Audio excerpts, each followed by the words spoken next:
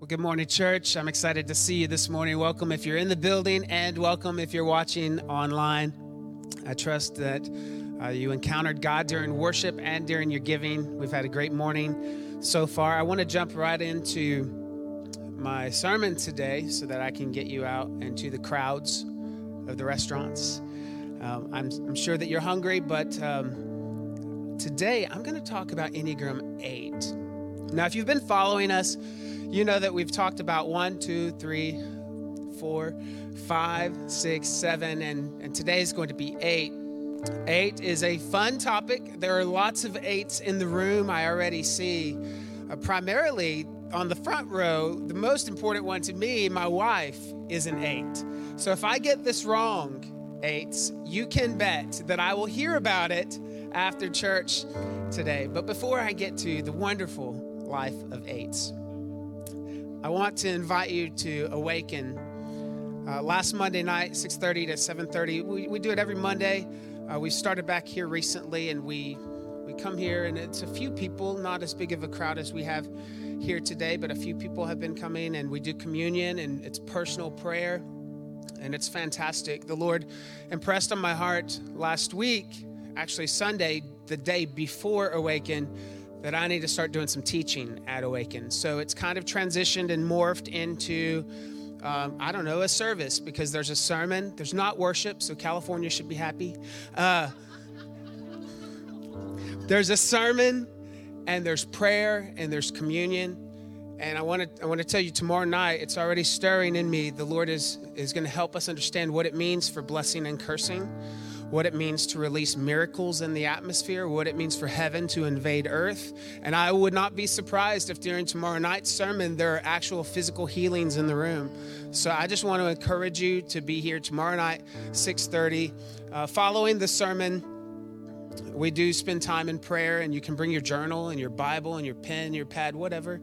You can dance in the back. I don't care what you do. We don't care. We don't have any rules or regulations. We're just here to encounter God together. Amen. So I would love to see you here, but let me come back to today, Enneagram 8. If you don't know what your number is, and I think it's important for us to know ourselves, because when we get to know who we really are and who our spouse really is, or our kids or our coworkers, and we learn how to interact with them, when we get to our true self, we most reflect who God intended for us to be. You know, you're born with a certain set of DNA that God knew you before you were formed in your mother's womb, and somehow you come out of the chute and life happens and things get cluttered and life gets messy, and the real you gets suppressed with all the drama around you. And so we got to know who God created us to be. If you don't know your Enneagram number, I encourage you to text SELF, SELF, to 512-980-1220. You'll get a link back that you can take the test and find out what you are. And if you need any help, we have some self-proclaimed Enneagram experts on staff, and we will help you walk through that. Today, we're going to talk about Enneagram 8, and we're going to look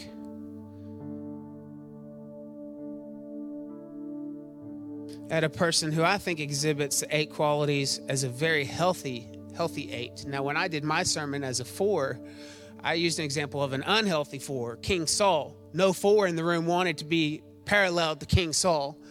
But the 8s today are going to be paralleled to a guy that I think is pretty amazing. His name is Nathan. A lot of people, when they score 8 on the Enneagram, they kind of flip out and they get nervous and they think, I'm that person. I'm that person that intimidates people. I'm that person that makes people feel uneasy or uncomfortable, or I'm that person that's abrasive and direct. Can I just tell all the 8s in the room and all the 8s watching online that we love you. We believe that God made you. There is such beauty in who you are as a person, and you are such a huge, huge asset to the kingdom, especially if we can get you healthy. So stay tuned. Father, in Jesus' name, God, I thank you for our time together. I thank you for your word that is going to come alive in our spirits today.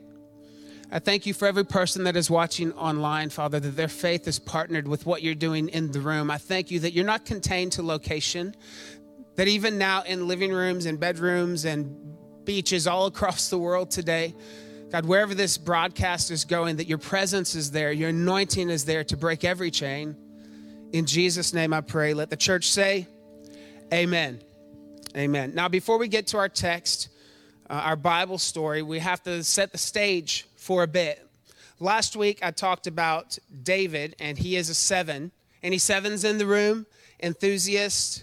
1, 2, okay, 3. Wing 7, okay. David was a 7, and he was doing Footloose in the streets. We talked about that last week. He was being a little bit crazy. It was great.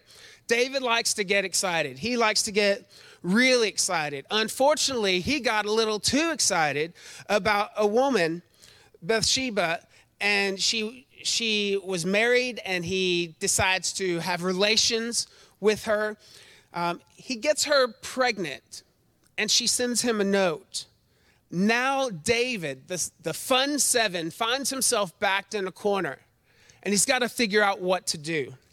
How is he going to fix this problem? Because he's the king of Israel. He's now impregnated a woman, and this woman's husband is off fighting for David's kingdom. How many know you've had a bad day when you wake up to those circumstances? The Bible is clear that David does a lot of nasty, awful, hideous stuff. He's impulsive. He's reckless. He gets really, really unhealthy in trying to cover up his sin. He digs a hole and he makes it even worse. You know, he doesn't clean up his mess very good. The first thing he does, let me just walk us through this process before we hit our text. The first thing that he does, he invites Uriah the Hittite back from the battlefild. And he says, hey, Uriah, you've done such a great job. You've been so loyal. You've been so faithful. Come on back from the battlefield. I want to give you some R&R. Why don't you just spend the night at home, spend some time with your wife? And Uriah is such a good guy. He decides that he can't be disloyal to his comrades on the field. So he doesn't go in the house. He stays in a tent outside. He doesn't have relations with his wife. So now David's getting concerned. You know what he was trying to do, don't you? He's trying to set the stage so that Uriah looks like a new dad, right? So that doesn't work. So David goes to plan B. He invites Uriah, and he invites him over, gets him drunk, sends him home, thinks for sure that's going to be the solution, but it wasn't. Uriah did nothing with his wife. He was faithful and loyal to the mission that was in the battlefield. So David does the thing that he has to do to make sure and cover his tracks. He sends Uriah with a note to Joab. The note says, make sure that Uriah gets killed. So Uriah is carrying the murderous note to the commander on the battlefield. David feels like it's all good. Church, let me just tell you something. Sometimes you may feel like you get away with it. You may feel like your spouse won't know, your kids won't know, your boss won't know. You may be able to hide it from your pastor, from the police, from the nun, from whoever. But there are things, all things in your life that you cannot hide from God. Can I get a good amen from everybody? God sees it all. He sees it all. So what does God do? God sends a challenger, Nathan. 8 is the challenger. 8s like to challenge sin. They like to challenge status quo. They like to challenge injustice. God sends Nathan to David to challenge the situation and challenge David for his sin. And this is where our text picks up. Let's read together. If you're watching from home, please grab your Bible. Turn with me to 2 Samuel chapter 12, verse 1 through 13. So the Lord sent Nathan the prophet to tell David this story. There were 2 men in a certain town. One was rich and one was poor. The rich man owned a great many sheep and cattle. The poor man owned nothing but one little lamb he had bought. He He raised that little lamb, and it grew up with his children. It ate from the man's own plate and drank from his cup. He cuddled it in his arms like a baby daughter. One day, a guest arrived at the home of the rich man.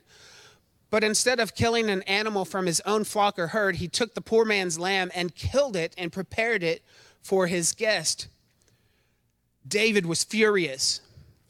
As surely as the Lord lives, he vowed, any man who would do such a thing deserves to die. It's so funny. Now, this is a little over the top, right? David is being told a story by Nathan that a guest shows up and kills a pet, right? Kills an animal. And David says, this guy has to die. Now, that's kind of just like a 7, isn't it? You enthusiasts, simmer down. Simmer down just a little bit. I mean, you don't issue the death penalty for killing a pet. Maybe some time in jail, maybe some counseling, but you don't do death penalty for killing your cat. Verse 6, he must repay 4 lambs to the poor man for the one he stole and for having no pity. Verse 7, then Nathan said to David. Now, keep in mind, prior to this verse, Nathan had been nice and flowery with his words, right?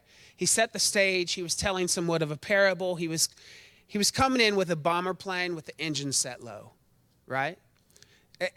This means Nathan was in growth. He didn't just come in, guns a-blazing, ready to just say the truth and lay it down, and if you don't like it, then you know what to do about it. He came in soft and he told a parable. But here's where the strength of the 8 is in verse 7. Then Nathan said to David, you are that man. The Lord, the God of Israel says, I anointed you king of Israel and saved you from the power of Saul. I gave you your master's house and his wives and the kingdoms of Israel and Judah. And if that had not been enough, I would have given you much, much more. Why then have you despised the word of the Lord and done this horrible deed?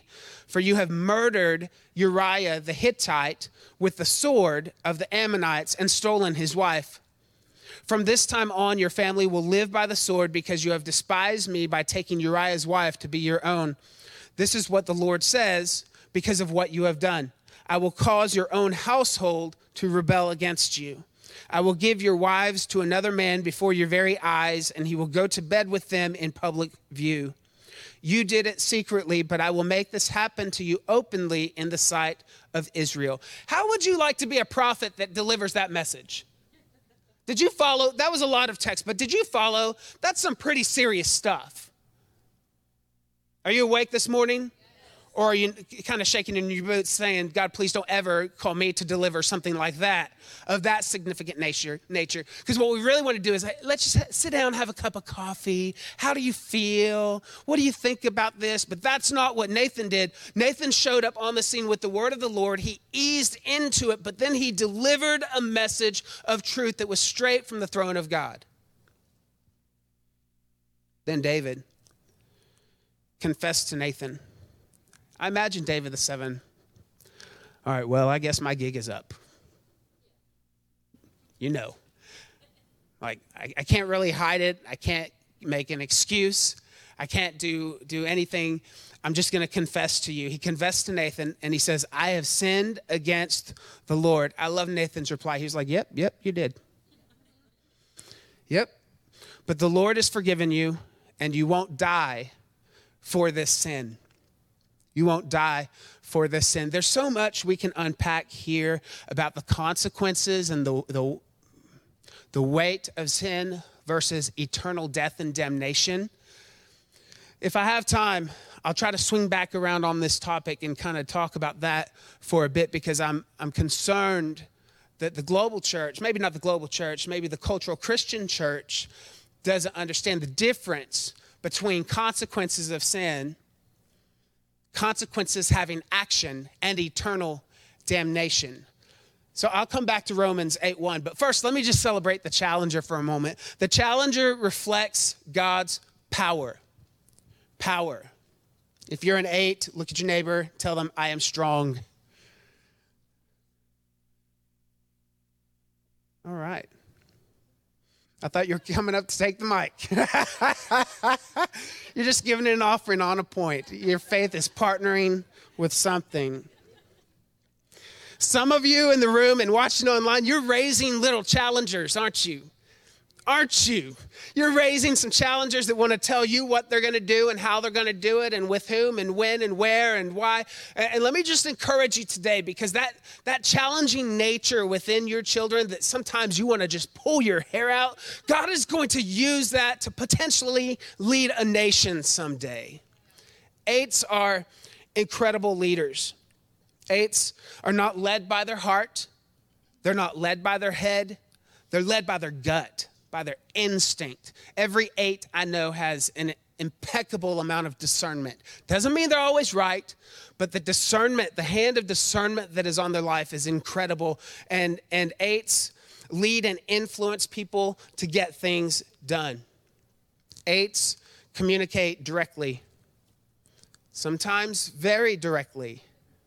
You saw Nathan, he lays out this nice little parable, gets David to take the bait, and David says, "Who is that guy? Kill him." And Nathan says, "You are that man." 8s can be very direct. They don't beat around the bush. They are protective to the least of these. 8s are sometimes described like God, the Trinity, as an egg. 8s have a hard outer shell, but if you can get them to crack, there's something soft inside. And the soft that's inside is often a tenderness for the vulnerable, the underdog, the person that is overlooked, the pet that needs rescuing.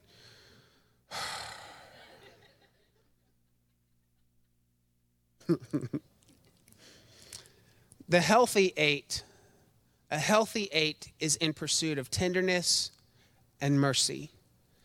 It may not come naturally, but that doesn't mean that's not where the heart is towards. A healthy 8 is constantly learning how to communicate more effectively, how to reach into the situation rather than step over the situation. When unhealthy, the 8 uses their power to dominate other people. David was a 7, but most likely he was a 7-wing 8. And as a 7-wing 8, he used his power to dominate Uriah, right? They use power to get their way. As an 8, you have to be careful to use your power to benefit others. You have special powers, 8s. Hear me. We all think you're strong. We all think you're amazing. We all wish that we could handle confrontation like you. But you have to handle your special powers carefully and for the benefit of others. The 8 avoids being vulnerable. In fact, every 8 in the room right now probably does not like the fact that I'm talking about them. They probably don't like that I'm sharing their inner world or their inner thoughts, or they're sitting on pins and needles waiting for the hammer to drop. Like, when is everyone going to find out the really bad stuff that we think and we do? Can I get a witness from any 8s in the room? You just don't like being vulnerable? Yes, a few. All right. They act like they don't have feelings. Sometimes they just plow through life. But the reality is, friends, they're human too. They're human just like you, just like me. Maybe not quite as human as a 4. A 4 has lots and lots of emotions that 8s sometimes just look at, roll their eyes, come back another day. 8s are generally the most disconnected from their heart, from the heart center. So they feel an awful lot. They have a lot of emotions. They have a lot of feelings. But number one, it's hard to give language to it. So if you ask them, what are you feeling? Sometimes they can't articulate what they're feeling, but that doesn't mean they don't feel.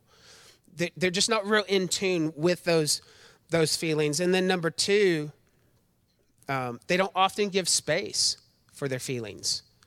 They feel like emotions and feelings are a weakness, that it's better just go with your gut. If you think that's the right decision, do it. Just go with it. You'll find out soon enough if it's right or wrong. Just do it. Don't worry about it. Don't keep crying over it. Just go with it. That's what 8s often feel like. When unhealthy, we don't have any unhealthy 8s in the room or online today, but when unhealthy, 8s can be forceful.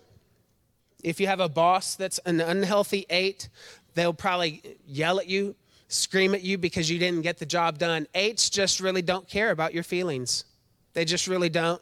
They care about getting the job done. They don't mind a little blood. It's all in a day's work. Now, if you think that I'm making 8 sound awful, that's not my intent, because I think 8s carry such courage and bravery, and without 8s, there would be no global church today. So I'm saying some things that are unhealthy, but again, the goal of the Enneagram is not to be defined by it, but to outgrow it, so that we know our tendency is to shed a little blood, to slay a few people when we're getting a job done. That way we can step in with a bit more tenderness, gentleness, and kindness, right? 8s, when unhealthy, they are relationally clueless. Relationally clueless. This is not something that I see a lot of from my wife, but this is known to be in the 8. So I'm going to throw that out there because it might help some of you that are watching today or in the room and you're an 8. Oftentimes, 8s don't see how their personality, how their words, how their presence affects everyone else in the room. They're not real, they're self-aware in what they want. They're just not socially aware with how their presence is impacting everyone else. Now, if you love an 8 or you're in relationship with an 8, this gives you such freedom to not be offended by that person. To know that it's not personal when they say, get the job done. Am I helping somebody today? Like, it's not personal that they didn't say it the way I want them to say it. You know what I love about 8s? Especially sanctified, Holy Ghost-filled 8s, they stick to the truth and nothing will get them off the truth. They will not waver. And you know what we like to do, all of us non-8s? We want to talk about and complain about the approach that they used, rather than the fact that they spoke truth. If we can just push it off on the approach and we can make them feel bad because it was a little too abrasive, a little too abrupt, a little too direct, then we don't have to receive the truth that the 8s are trying to give us. But guys, we need the 8s to sit across the table like Nathan did with David and say, you are that person. I need someone to sit across the table from me and say, Trey, you're in sin. But you hurt my feelings. I don't care about your feelings. I care about your eternity. I care about your relationship with Jesus. I care that you're in right standing with God. Stop playing games. I love me some good 8s. I just really hate when I need them. I love to appreciate them in my good times, not to need them in my bad. Can I get a amen from any 8 that has ever stepped and pushed me out of a train that was headed my way before? Let's talk about their core sin, because I'm running out of time. Man, am I running out of time. The core sin, thank you, is lust. Lust is their core sin. That's a hard one to share in small group. Let me just say, some of you were too nervous to laugh at that. Lust doesn't have to be sexual lust. If that's all you think about when you hear the word lust, you've really narrowed the scope of how the enemy tries to wiggle his way into your home. Now, it can be sexual lust. An example of this in Scripture is Samson, right? I mean, how many times does Delilah have to try to kill you before you realize she ain't good for you, right? The core sin of lust overtook him. I mean, he couldn't see past his own desires. So that's a great example of sexual lust. But more than sexual lust, more often than not, it's usually a lust for power. And you heard it today from Tori so brilliantly in offering how she said she doesn't like to be controlled. I think every 8 would agree with that. They don't care so much about trying to control you. 8s don't care about controlling you, but you better not control them. This lust for power, and especially what's funny, I suppose, is if an 8 has to submit to another 8, it gets really intense and really interesting and really fun to watch. The lust can also be a lust for intensity. See, I'm a 4, and the 4s are very intense emotionally. 8s, Carrie, my wife, is an 8. Her core sin is lust or intensity. And my kids make fun of us all the time. They say, y'all did not live a boring life. Like we decided in 1 month to adopt 3 extra kids, and 30 days later, they're in our house. We decide we're going to pick up and leave College Station where things were good and we had a good job, and we're going to go start a church where we don't know if anyone's going to show up. Like when we do stuff, it's never halfway, and half the time it's not even sane, right? We have this lust for intensity. It keeps our family fun and marriage exciting. The core desire for an 8 is to protect themselves. 8s seem really, really strong and hard on the outside, but the desire is just to protect themselves. They're just creating a safe space for themselves. Their primary fear is being harmed or controlled or being exposed. I mentioned earlier, and I'm out of time, but I'm going to go off script for just a moment and share something with you.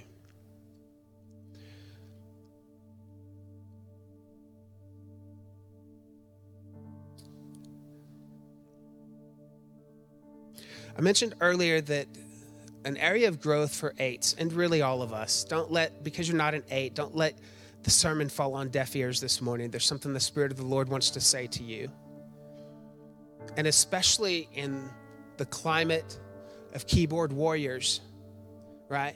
Of all the craziness that our world is going through right now, legitimate craziness. Like, who would have thought our world would be going through this in 2020, right? We would all do well and benefit if we could pursue mercy and tenderness. You actually don't get extra credit in heaven for being harsh. James 2:13 says, there will be no mercy for those who have not shown mercy to others. But if you have been merciful, God will be merciful when he judges you. Don't miss this very important concept. If you are merciful, God will be merciful when he judges you. I thought Christians didn't get judged. That's the whole reason I said yes, to escape the wrath. The reality is, every human alive today and every human that has ever lived will face judgment before the throne of God Almighty. What about Romans 8:1? There is therefore now no condemnation. Can y'all finish that? We know this, don't we? There is therefore now no condemnation for those. Yes. There is therefore now no condemnation for those. Okay, let's try it again. How many have at least heard this? You're familiar with it. You're just being a little shy today. All right, listen. Say it with me. There is therefore. Good. A lot of Christians know that verse, but did you know that's only half the verse?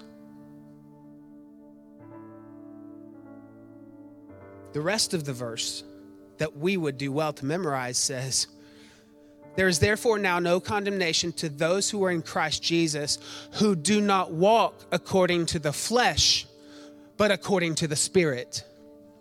Did you know that you can be a born-again, saved follower of Jesus Christ on your way to heaven and still walk in the flesh? There are deceptions out there that will tell you once you become a Christian, you don't sin, you don't fall to anything. And I say that you have a new nature. The Bible clearly tells us that, but it's not theologically sound to say that you only walk in the Spirit unless you only walk in the Spirit. There are Christians among us walking in the flesh every day, and you know the tree by the fruit that it bears. To say there is no condemnation of any kind to all who are in Christ Jesus is to overlook the whole totality of Scripture. we're told that it's very possible for those who are in Christ to suffer some condemnation, albeit not eternal condemnation. Not you think you're saved, surprise, you're in hell. Not that. But we do know from 1 Corinthians 3:12 that the Christian who walks after the flesh instead of leading of the Spirit produces works of wood, hay, and stubble. Go on 3 more verses and it says your works are going to be burned up in judgment if it's of the flesh. You still get to enter heaven, but my challenge to you today is a higher calling, a higher walk. Not just saying I'm a Christian, I'm going to heaven, but what does your life reflect? Have we forgotten as a church that one day we are going to stand before the great white throne of God and we will be judged for everything we did, everything we said, everything we thought, everything we didn't do, every person we didn't stand up for. We will be judged. It's not a very fun message, is it? It's almost like I'm preaching an 8 sermon. Church, I'm begging you today. I'm begging you, if you're watching online, shut off the noise.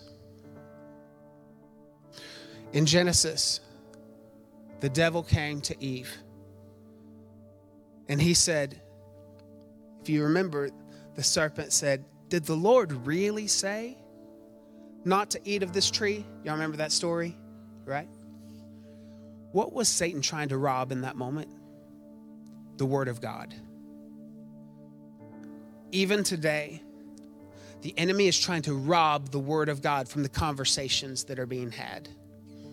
He's trying to say it's irrelevant, it's outdated, it's not applicable, it needs to be amended, it needs to be talked about. We need to decide what we want to accept and what we don't. Can I just tell you, the enemy wants to rob you of the Word of God because to defeat you, he has to first disarm you. And to disarm you, he has to remove the sword of the Spirit, which is the Word of God, says Ephesians 6. Church, we know in the last days that there will be much deception, much confusion. We also know that approximately 50% of the church will not make the rapture because they are deceived and in error, and they believe to be true. How do I know that? You can read for yourself the parable of the 10 virgins, which represents the church. 5 of them had oil, 5 of them did not when the groom came. The 5 that did not have oil asked the ones that did, can I borrow some of your oil? And they said, no, you can't borrow my oil. You know why? Oil represents time. It represents relationship with Jesus. When the trumpet sounds and the rapture happens and the church is called home, there's one thing I cannot give you, and that's my relationship with Jesus Christ. And I know it's convenient. I would love to just preach a gospel to say you say a simple prayer and it's one and done and you don't worry anymore. But it is a daily relationship with Jesus Christ that will save your soul and rescue you from hell. And if I were an 8, I would have been more forceful than I was. I'm feeling the weight of making sure that I communicate truth in a way that's not only nice to receive, but it's eternal. Because a flowery sermon will get burned up in the end, such as wood and hay, right? But the word of the Lord will stand forever. So in honor of all 8s today, I want to give you an opportunity to come to know Jesus as your personal Lord and Savior. Not just your Savior, not just your get out of hell free card, but your Lord, the one that you're going to surrender your life to. And you're going to wake up in the morning and you're going to say, Lord, what should I do today? How can I bless you today? How can I bless others today? If you're ready to make that decision, maybe you're watching online or you're in the room. Or maybe some of you are saying, good God, after hearing all that, can I just get saved again? Yes, you can. If you're ready to say yes to Jesus, just wave at me. Just wave at me. Thank you for that. Thank you. Online, I trust that there are people in your homes right now. You're ready to say yes to him. Church, will you just repeat this prayer after me? Heavenly Father, I know that I'm a sinner, and I thank you for the grace of God that gives me what I don't deserve. And I thank you for the mercy of God that withholds from me what I do deserve. Thank you for sending Jesus to die on a cross for me. I say yes to you, Lord. In Jesus' name, amen. Amen. God bless you. We love you guys.